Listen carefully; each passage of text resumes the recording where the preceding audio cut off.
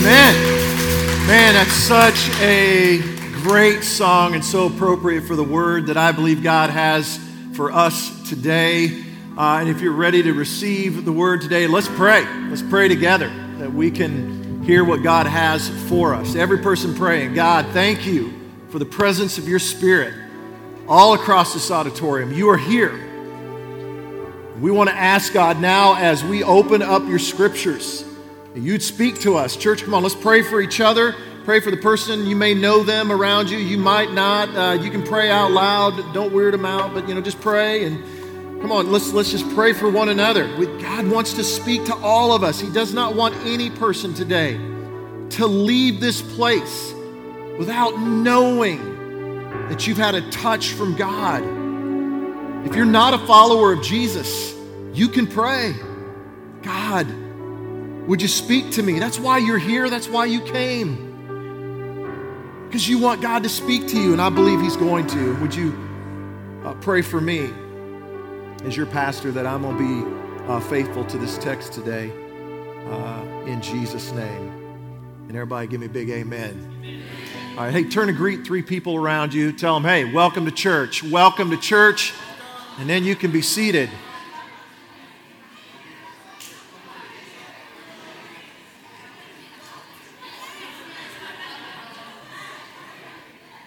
Well, I know what you guys are thinking. You're like, hey, why is Laura not up there with him? Sorry to disappoint you. She is not going to be speaking in this service. Yeah, I know it's kind of disappointing, but you're stuck with me, so it's going to be okay. Hey, we are right in the beginning stages of the Lent season. We had an amazing Ash Wednesday service. It was the best core community that I can remember. It was just such a great experience. And if you don't know what Lent is, if you're new to church, Lent is simply the 40 days leading up to Easter. You heard Pastor Daniel mention that a few minutes ago. And this has been practiced for thousands of years. It's not something new. And what we're going to be doing is joining with churches all around the world for this Lent season. And so there's different ways that you can participate and prepare your heart. You can do prayer, fasting, meditation. It's a time of repentance. Every Wednesday night, this Wednesday included, we're going to have the auditorium open, and we're going to have live worship from 7 to 8 o'clock. And you can come and go. You can come 7:30, 7:45. You can come at 7. You can stay the whole time or stay for a few minutes. If you want somebody to pray with you when you come on Wednesday, we'll have some people here that can pray with you. But it's just a time for us to, I would encourage you too, to fast maybe that meal on Wednesday night and come. I just want to implore you to set some time aside to prepare your heart for this Easter season. In fact, we have a reading that we put together for the Lent season. It's a tradition of the church to read through the Gospels, Matthew, Mark, Luke, and John. And so if you go to corechurch.com, you'll see a Lent reading. All of that is available as well. All right, we're going to start a new series today. So if you have a Bible, let's go to 1 Kings chapter 17. And if you don't have a Bible, grab your mobile device, go to corechurch.com, or better yet, go to your app store and download YouVersion. It's a great version of the Bible, YouVersion. I read out of the New Living Translation. And today, we're starting this new series called Revived. I believe that this is the year of revival.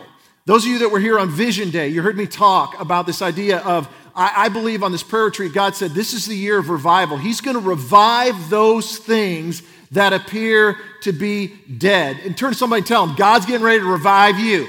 God's getting ready to revive you.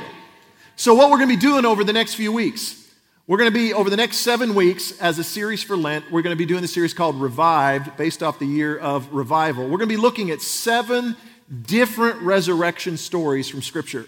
And you may think, oh, I thought Jesus was the only one that was ever raised from the dead. No, there's actually 7 different stories of resurrections, and we're going to be looking at each one of those. So I want to encourage you, be here for every week in this series, especially during the Lent season. It's a really good time for us to come together and stay focused on Christ. And so today is a crossover from the last series. We just came through the series called Relation Shipwreck, and we're doing a series called Revived. And so we're bringing the two together. Today, I want to talk about reviving relationships. Reviving relationships. So if you're there, 1 Kings chapter 17, and we're going to start in verse 8. This is, we'll give you a quick background on this guy named Elijah. Elijah was a prophet. And if you don't know what a prophet back in this time period was like a preacher. He would come to town. God would give him a word. Usually wasn't a pleasant word, so they didn't like it when the prophet came. Many times they would kill the prophet because they didn't like what he was saying. And I have the gift of prophecy, so I appreciate you not killing me. That'd be great. That'd be the worst after service if y'all just ganged up on me. But God has a word for us, and he speaks through the prophet. And he speaks through the prophet Elijah. And he was a mighty man of God. And so he's coming to town, but this time he's coming with some really good news, and it's for a widow. In verse 8 it says, "Then the Lord said to Elijah, go and live in the village of Zarephath, near the city of Sidon.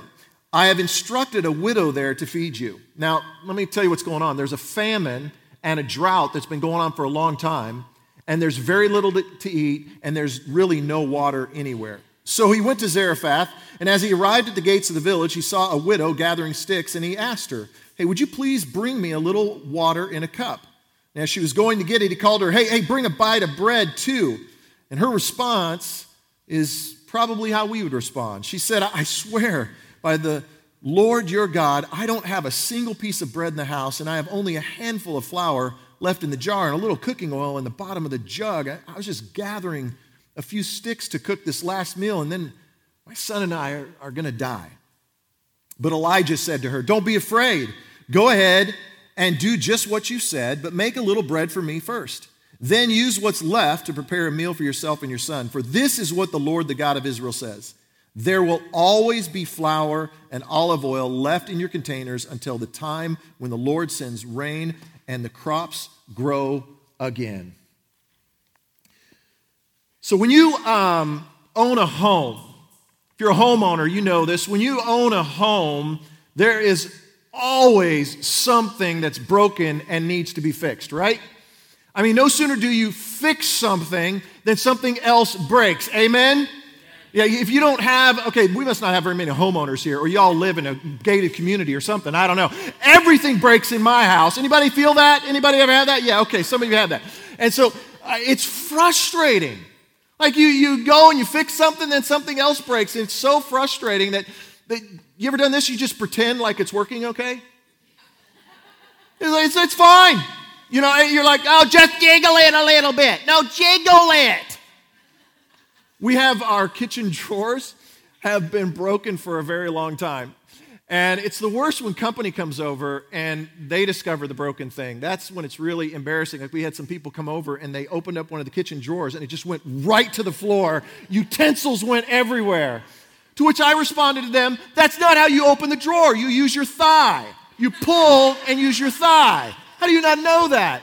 We've gotten so used to doing it. You ever get so used to doing it a certain way? You're like, "Oh, I didn't know that it was by the way." Or, have you ever attempted to fix something that was broken? Like you go on YouTube and they tell you, 3 easy steps. Is it ever easy? It's so complicated. You're like, forget it. I remember I went on there thinking I could fix our ceiling fans because our ceiling fans were all wobbling. Anybody got the wobbly ceiling fan? Some of y'all are going to go home and you're going, "Man, I got a list of stuff I got to fix." Thanks for pointing all this out. But we had the wobbly ceiling fan, and I went on the video and I was like, "That's too complicated." So I grabbed a paint stick and jammed it up in there. No more wobble. It works great. So you pretend, you attempt to fix it, or you just flat out ignore it and downplay it. Like, it's not that big a deal. Like, I bought Laura a really nice refrigerator, freezer. I don't spend a lot of money on most things, but I amped up on this one. I was like, I'm going to get her something really nice. And the drawer in the freezer jammed up, and we couldn't get it open. And I was like, I'm trying to open this thing. Finally, we just gave up on it and just said, you know what? Whatever's in there is going to be frozen until Jesus comes, so I don't know what's in there. Hopefully, it's not that important. But have you ever gotten to the point where you ignored it, and then you got frustrated, and then you just attacked it? Like, I went in one day and I was pulling on it. I was like, I had enough of this thing. And I yanked on that thing and I shattered the whole front of the drawer. So now it works great. You just load stuff in and out. It's very, very convenient. It works great. You know, relationships can be a lot like this. If you've ever experienced a relationship that was broken or in need of repair, this is played out this way so many times, has it not for you? Like you just pretend, you ever done this? You just pretend like everything's okay? Oh no, everything's fine. Everything's fine. And everything in that relationship isn't fine. You ever tried to fix a relationship? Like you came to the Relationship Wreck series, Laura and I were co-teaching, you heard all the tricks and the tips and all the easy fixes and all these things that we said to do, and you went home and tried it, and it didn't work for you. You're like, forget it. Or you do this, you just kind of downplay. You ever downplay it? You know, it's probably just me. It's really not that big a deal. And so you kind of ignore it. You ever do that? You just ignore the problem, but after a while, it just starts building up in you until you explode, and then you do a lot of damage to that relationship. Well, I believe that God wants us to operate in healthy relationships that are united. That's what He has for us. And so here's what I want to ask you today. I want you to think for just a moment. What relationship in your life needs to be fixed? Think for just a moment about that. Which relationship in your life? And it might be a relationship that's completely dismantled, broken, falling apart. I don't know. Is it a relationship between your parents or with your kids? Is it a sibling thing? Is it a family thing? Is it a coworker? Is it a close friend? Something happened, and now that relationship is broken and in need of repair. Well, what I want us to do today is look at this story of a relationship that was revived by God's power. And let's go back and go to verse 12, 1 Kings 17 and verse 12. And again, this is Elijah the prophet, and he comes to town. He's visiting this widow. There's a drought and a famine that's going on, and he says, hey, bring me something to drink, bring me some food. And this was her response. I swear by the Lord your God, I don't have a single piece of bread in the house. I have only a handful of flour left in the jar and a little cooking oil in the bottom of the jug. And I was just gathering a few sticks to cook this last meal, and then my son and I will die. This widow is completely overwhelmed. I mean, she is stressed, worried, anxiety is hitting her. I mean, she has lost hope. She has given up. And one thing that she has done, if you notice in the story, is she has written the end of the story before it was written. Look back at what she says. I was just gathering a few sticks to cook this last meal, so my son and I will die. She's writing the end of the story before it's been written. Isn't that what we do? So often, isn't that what we do with a relationship? Is we write the end of the story before it's ever been written? And it's never a fairy tale ending, is it? No, we never play it out that way. Like, let me give an example here. Most of you know I've been dealing with kidney stones, and I've been dealing with these kidney stones for probably the past 3 weeks. And in fact, actually, I have one more week to go. I have this stent in there. I got another procedure I got to go through on Friday. There's supposed to be a chair up here that I'm supposed to be sitting in. I'm not supposed to be standing, but I knew if I brought the chair out, because Laura said you have to sit the whole time you teach, but I can't sit the whole time I'm teaching. And I knew if I got up out of the chair, she'd just be looking at me and snarling at me the whole service. You sit down right now, you sit. So I know right now she's just mad at the setup team, like they didn't bring his chair out. What's wrong with them? So rather than be mad at you than her be mad at me. So if you don't know, 3 weeks ago, I had this kidney stone hit me, and it was really bad. It was a 1.2 pound kidney stone, size of a bowling ball. It was, okay, it grows every week. No, the truth is, though, it was a big kidney stone. It was 1.2 centimeters, the size of a small or large marble. And it took 4 hospital visits and an ambulance ride to get the thing fixed. And it was lodged, and it was stuck. And so I went to the first time, and they gave me some painkillers and different things, said I'd pass it, not knowing how big it was. And we had to go back 2 days later, and I was back in the hospital, and I was just in excruciating pain. And I'll never forget this. The nurse walks in, very nonchalantly. She walks in, and she goes, your kidneys are shutting down, and we're going to have to take you for emergency surgery and get you in an ambulance and take you across town immediately. I'll see you later. And she turns and walks out, leaving me there. Now, of course, in that moment, I just, of course, amped up all the faith that's in me. Oh, greater is he who is in me than he who's... Yeah, no, I did not do that, okay?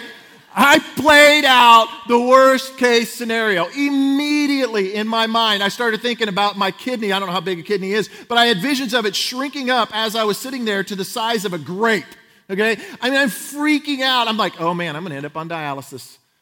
They're gonna have to take a kidney. If they take a kidney, how long can I live with just one kidney? How long am I gonna be alive? I'm just playing this thing out. I'm just freaking out. Then the EMSA paramedics show up. Oh my goodness, if you maybe saw this on social media, a picture of them. Okay, they're like 14, 15 years old. I think they have their learner's permit. Look at this picture. Look how old they are. That would send panic through you, would it not? Like, I went out to the EMSA vehicle on the back, it said student driver. Okay, that's how young they were. So they haul me over to the main hospital.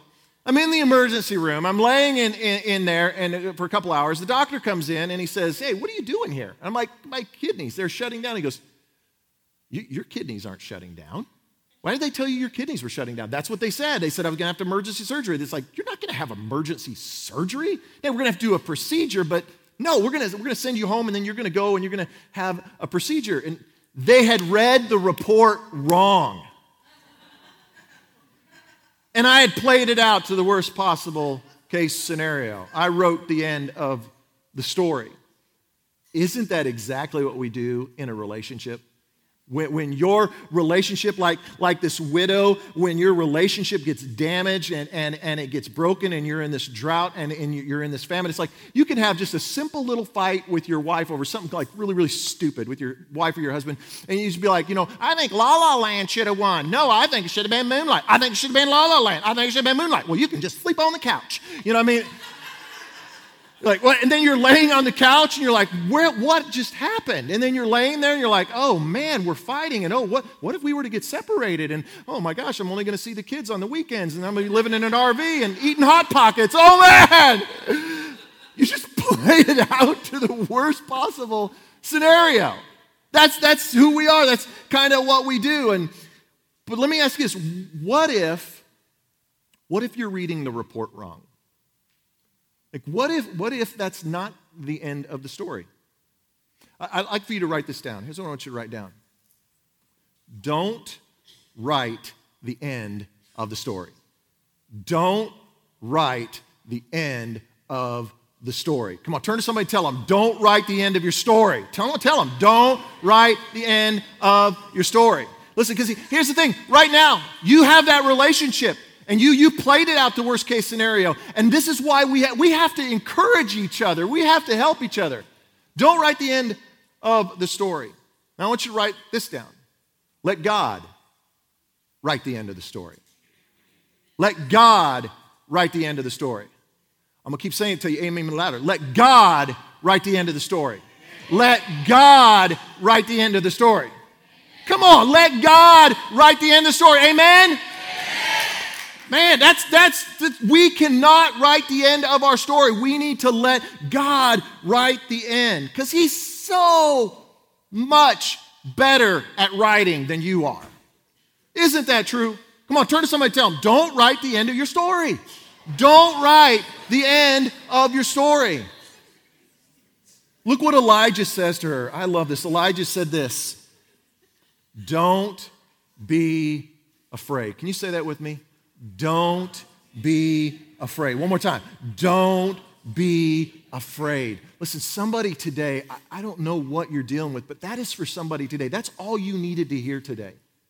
Because you're just so wrapped up in worry and stress and anxiety about that relationship. And what God wants to say to you today, don't be afraid. Don't be afraid. But it's understandable why she's afraid. I mean, there's a drought, there's a famine. All she's got is a little handful of flour, a little cooking oil, and just a few sticks. It's so easy to get discouraged when you're in the middle of a relationship famine. Like when it's a drought and a famine and there's no help coming, it is so easy to get discouraged. And just like this widow, we do one of two things. We either cook a last meal or we start grabbing and gathering sticks. We're either cooking the last meal, well, it's over, or we're gathering sticks. In other words, we're grasping at straws. Did you ever do that? Grasp at straws? Oh, you know what? I'm just going to send them a text. That's what I'm going to do. I'm going to text them and tell them I'm sorry, and that's going to fix it. And then they don't text you back. You're like, okay, I'm going to call them. And then it goes straight to voicemail. Like, it doesn't even ring. Like, like, it just hits, and boom, it goes right to voicemail. Oh, they sent it to voicemail. I know that's what they did. And so you're like, well, I'm going to leave them a voicemail. And you're grasping at straws. I'll just leave them a voicemail. Or you know what? I'm going to take them to coffee. I'm going to take them to lunch. We'll talk. We'll work this thing out. Or I'll send them a gift, because we get overwhelmed and we get stressed and we get so worried about it. And we start grasping at straws. So it's understandable that this widow, she is so overwhelmed. In fact, she's so overwhelmed in this story that she doesn't see who's standing right in front of her. It's Elijah. Elijah's the prophet. He's the miracle maker. He's the one who's been sent to her by God, but she can't see him. That's exactly what happens to us. Sometimes we can get so overwhelmed, so stressed, so worried about a relationship, we can't see the miracle maker who's standing right in front of us, the one sent by God, and his name is Jesus. And he's standing in front of us, but we're so overwhelmed, I can't see the miracle maker. I can't see the one sent by God. There's another story in the Bible about a last meal. In the New Testament, it's Jesus, and he's gathering with his disciples on the night that he'd be betrayed. In fact, here in just a few weeks, we'll be having our Good Friday service, and we'll be looking at and reflecting on that moment. And it's known as the Last Supper, and he gathers with his disciples. And we know the story. And so Jesus gets arrested, and what happens to the disciples in the story? What happens to them? They write the end of the story, don't they? They go ahead and they write the end of the story, and they write it as a nightmare. Well, it's over. It's done. All this without it. And they saw Jesus going away from them. They were going to lose that relationship, and he's going to die, and he's never going to come back. But not Jesus. No, Jesus was going to write a different ending to the story. Death was not the end of the story. The story ended with a resurrection. Okay, that's amen. You got to amen that right there. Okay, it ended in a resurrection. This is what God wants to do for you. He doesn't want that relationship to end in death. He wants to resurrect some relationships. Come on, turn to somebody right now and tell them he's getting ready to do a resurrection in your life. Come on, tell somebody right now he's getting ready to do a resurrection in your life. Listen, you might be on your last meal. This is it. I don't know what else to do. But remember this, God can do a lot with a handful of flour, a little oil, and a few sticks. So in this story, Elijah sees that she's worried. It's understandable. Man, it's hard to have faith in a famine. It is. It's hard to have faith when you're in a famine. So he sees the anxiety, and he gives her this promise. Look at verse 14. This is the promise that Elijah gives to her. For this is what the Lord, the God of Israel, says. There will what? There will what? Always. Come on, say it like you mean it. There will what? Always. There will always be flour and olive oil left in the containers until the time the Lord sends rain and the crops grow again. So she did as Elijah said, and she and Elijah and her family, come on, let's say this part together. They what? Continued to eat for many days. Listen, don't write the end of the story. Let God write the end of the story. You think about this widow, and it's a famine, and there's a drought. She had to be wondering as she went to that jar each day, is this the day that the flour runs out? Is this the day that there's not going to be any oil? But she doesn't. She puts her faith into action. She's afraid, but she overcomes fear by putting her faith into action. If you want to overcome fear, you got to put faith into action. You got to put legs on your faith. Okay? If you want to see God do a miracle in your life. So despite the drought, Despite the famine, she gets up each day and she goes to the jar. Get the picture. She goes to the jar. She opens the jar and there it is, the supply she needs. And so she bakes some bread and then she looks up in the drought, in the famine. There's still the drought, still the famine. But she gets up the next day and she goes to the jar and she opens the jar and the supply is there. And she bakes bread and then she looks up. And she's still in a drought, and it's still a famine. And she puts legs to her faith, and she goes back to that jar, and she opens it up, and God supplies what she needs, and she bakes some bread. Listen, when you're in a drought or a famine, you got to trust that God is going to supply for you. You got to get up, and you got to go to the jar. You got to go to Jesus. And he will supply what you need so that you can bake some bread. Okay, here's what I mean by that is you got to get up in faith. You got to go to the jar and open it up because I don't know how I'm going to make it another day. And you look down and God gives you peace. Peace, just enough peace. He's not fixing the relationship. He's not fixed the relationship. You're still in a drought. You're still in a famine, but you go to that jar, you open it up, and there's peace waiting on you, and you're able to bake some bread. In other words, he feeds you, and you're able to make it through the day. This is what we got to do. You got to get up, you got to go to the jar, and you got to bake some bread. You got to get up, go to the jar, and bake some bread. Come on, tell somebody right now, you got to get up, you got to go to the jar, and you got to bake some bread. You got to get up, go to the jar, and bake some bread. So Elijah, I love the picture here. Elijah joins her family. So Elijah's like sitting at the table, and the scripture says this, they continued to eat for many days. What a great picture. Listen, as long as Jesus is at the table with you, there's hope. As long as Jesus is at the table, remember, he can do a lot with a little flour, a little oil, and a few sticks. This is our God, as long as he's there. What did Jesus say? Jesus said this, I am the bread of life. He said, I'm the bread of life. Whoever comes to me will never be hungry again. Listen, if you're in a famine, if you're in a relational famine and you look up and nothing's changing, listen, you got to get up, you got to go to the jar, you got to go to Jesus, you got to trust that he's going to give you the supply to bake the bread because he's the bread of life. He will give you what you need. If you don't have what you need, you got to move to Jesus. You're like, well, Brad, I don't get it. Like, move to what? That's the point. He's the miracle maker. He's the miracle maker. You have no peace, and you need a miracle of peace. You have no way of enduring any longer.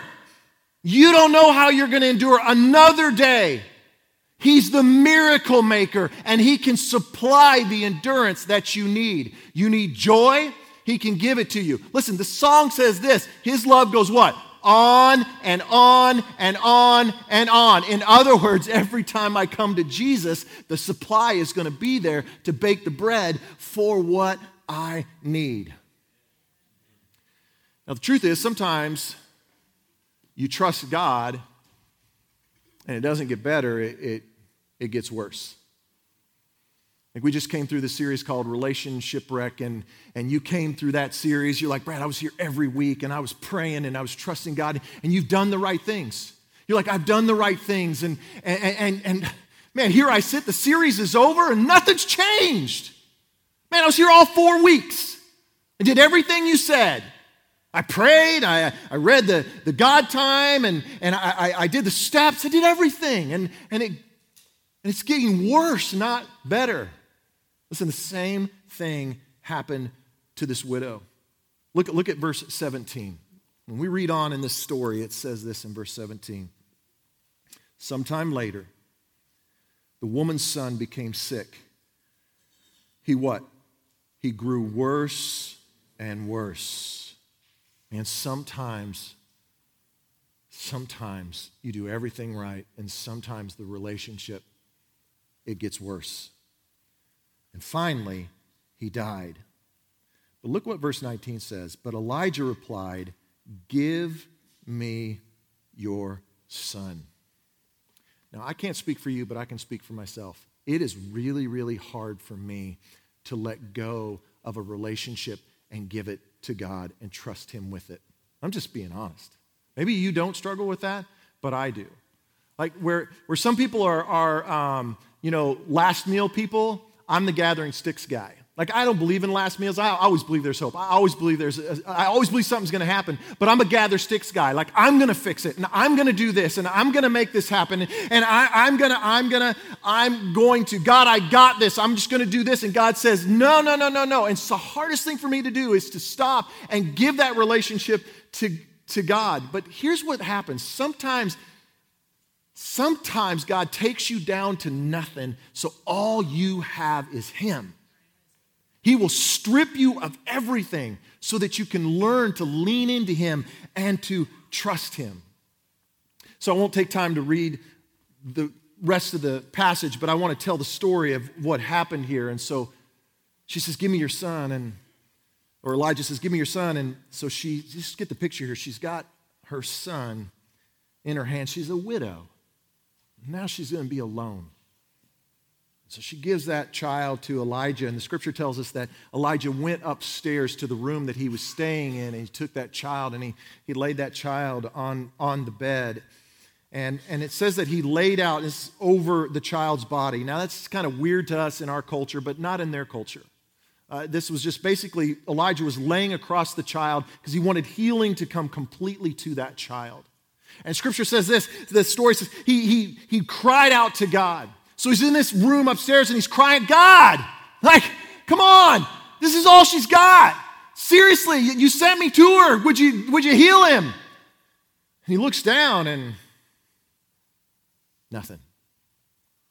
And the story doesn't say this, but I envision that he went to the door and opened it up, and the widow is standing there with great anticipation, like, and Elijah just looks down at her and is like, no. I'm sorry, no. But I love Elijah. He doesn't give up. So he goes back in a second time and he cries out to God again, God, did you not hear me? I mean, seriously, she's got nothing. Would you heal him? Would you raise him? Would you do something? And then he looks down and nothing. He's just like, man, and he goes back to the door and he knows, and she's down there and he opens the door and she's got that look on her face like, yeah, now? And Elijah has to look down at her again and says, no, nothing. But Elijah doesn't quit, and he goes back in a third time, and he goes in the third time and he cries out to God again, please, God, give this widow back her son. And then God, the miracle maker, raises this child from the dead, puts breath into his lungs, and he sits up. And scripture says he takes Elijah by the hand. Can you imagine this moment? Opens the door. The widow is looking at the top of the stairs, and there's her son. And Elijah begins to walk this child down the stairs. Can you imagine that moment that the widow embraces her son who was gone is now back, and they are restored? What an amazing moment. What an incredible moment. In verse 22, it says this, the Lord heard Elijah's prayer, and the life of the child returned, and he what? Revived. That's what this series is called, Revive. God wants to revive some relationships. And here's what he wants to do. He wants you to take that relationship and hand him to Jesus, because Jesus is standing there and he's saying, give me that relationship. And if you'll hand it over to him, here's how it works. Here's how it works. If you hand that relationship over to Jesus, he will take that relationship up to the throne room. He'll take it up to the throne of God the Father. Scripture says Jesus intercedes on our behalf. And he'll take that relationship to the Father, and he'll say to the Father, would you revive this relationship? This is your child, and they're broken, and you see what's happening. Would you revive the relationship? And then the Father does this. The Father sends the Holy Spirit. And the Holy Spirit goes to that broken relationship to revive that relationship. And then the Holy Spirit returns to the Father, and No. Nothing. So God sends that message to Jesus, and just envision Jesus comes to the door and opens it up, and you're in your prayer room or your prayer closet or wherever it is, you're on your knees and you're looking up to heaven, you're like, yeah. And Jesus looks down at you and he says, I'm sorry. No. But what I love is if you will be relentless like Elijah, if you will not quit, if you will keep moving, listen to this, you just say, God, please, please, again. And so Jesus is like, yes, because this is who Jesus is. He relentlessly pursues us, okay? He came to the cross for you and me. He relentlessly pursues relationship. He wants reconciliation. He'll do whatever he can to make that happen. So he goes back to the Father, and then he says, hey, please, it's your child. Would you do something? And God's like, yes, and sends the Holy Spirit, and the Holy Spirit goes and visits that on your behalf, visits that broken relationship, speaks over that relationship, but nothing changes. And the Spirit goes back, and then Jesus comes down and opens the door, and you're standing there. Is it now? Now? And Jesus looks again upon you and says, man, I wish, but no. But here's what I believe. I believe that one day you're going to look up to heaven and say, oh, please, and Jesus is going to take that relationship one more time to the throne room and the Father and say, please, please, on behalf of your child, would you do something to reconcile this relationship? And the Father, once again, is going to send the Spirit to visit this person on your behalf. And in a moment, everything's going to change. In a moment, that person's heart will be broken for God. In a moment, they will be overcome by the Holy Spirit, and they will turn and they will look and they will see with eyes that are no longer blind, but they're going to see with eyes of reconciliation. They're going to say, yes, yes, I desire that relationship. And they're going to come running home, and the Spirit's going to go back to the throne room, and God the Father is going to say to the Son, you take them to them, and he's going to open up the door, and you're going to be standing there, and there on the hand of Jesus is going to be that relationship that you desire to be reconciled, and he's going to bring that relationship down. Can you imagine that day? Can you imagine the joy of that day? Don't write the end of the story. Man, let God write the end of that story. Get up, go to the jar, and bake some bread. I'd like to pray over you. Would you bow your heads for a moment? Let's just go to the throne room with that relationship. Let's just practice it right now. I don't know what the relationship is. You do. You know the one. So in this moment, what I want you to do is I want you just to stretch your hands out as if you're holding that relationship. If you've got a relationship that you desire to be healed, hold your hands out as if you're holding that person. And just envision yourself giving that relationship to God, handing that over to God, allowing him to take that relationship to the throne room of the Father. And now the Holy Spirit is being released on your behalf to speak to that person on your behalf and on behalf of God Almighty. Now I want you just to drop your hands. God, I don't hold this relationship anymore. It is yours. Now I just want you to do this. I want you to get up. I want you to go to the jar. In other words, I want you figuratively, I want you right now to go to Jesus. What do you need? Not next week, not tomorrow. What do you need today? Do you need God to just give you some peace about that relationship? Ask him for peace. Do you need joy? Do you need patient endurance? Do you need a love for that person? Ask him right now. You don't have it, but he's the miracle maker. And right now, he wants to give that to you. He wants to impart it just enough for today. If you're not a follower of Jesus, I want to invite you into a relationship with him. He is the God of reconciliation. First and foremost, he desires to reconcile you to God. If you're far from God, maybe you made a commitment to him a long time ago and you just want to come back home to him, just make this your prayer. God, I am a sinner and I've messed up, and But man, God, I want to come home to you. I want to come home to you. See, what you're sensing right now are the prayers of God's people, not just today, but for maybe the past few decades, of prayers of a mom or a brother or a sister or a friend or a coworker or a neighbor. What is happening to you right now, if you're not a follower of Jesus or you've been away from him for a long time, is the Holy Spirit is being sent from the throne room of heaven to speak to you in this moment, and he can change you in a second, change you in a heartbeat. If you'll just say, God, strip it away, strip away my hard heart. Make it tender again. God, forgive me. I'm coming home to you. Thank you, God, for reconciliation. In Jesus' name we pray. And everybody said, Amen. Amen.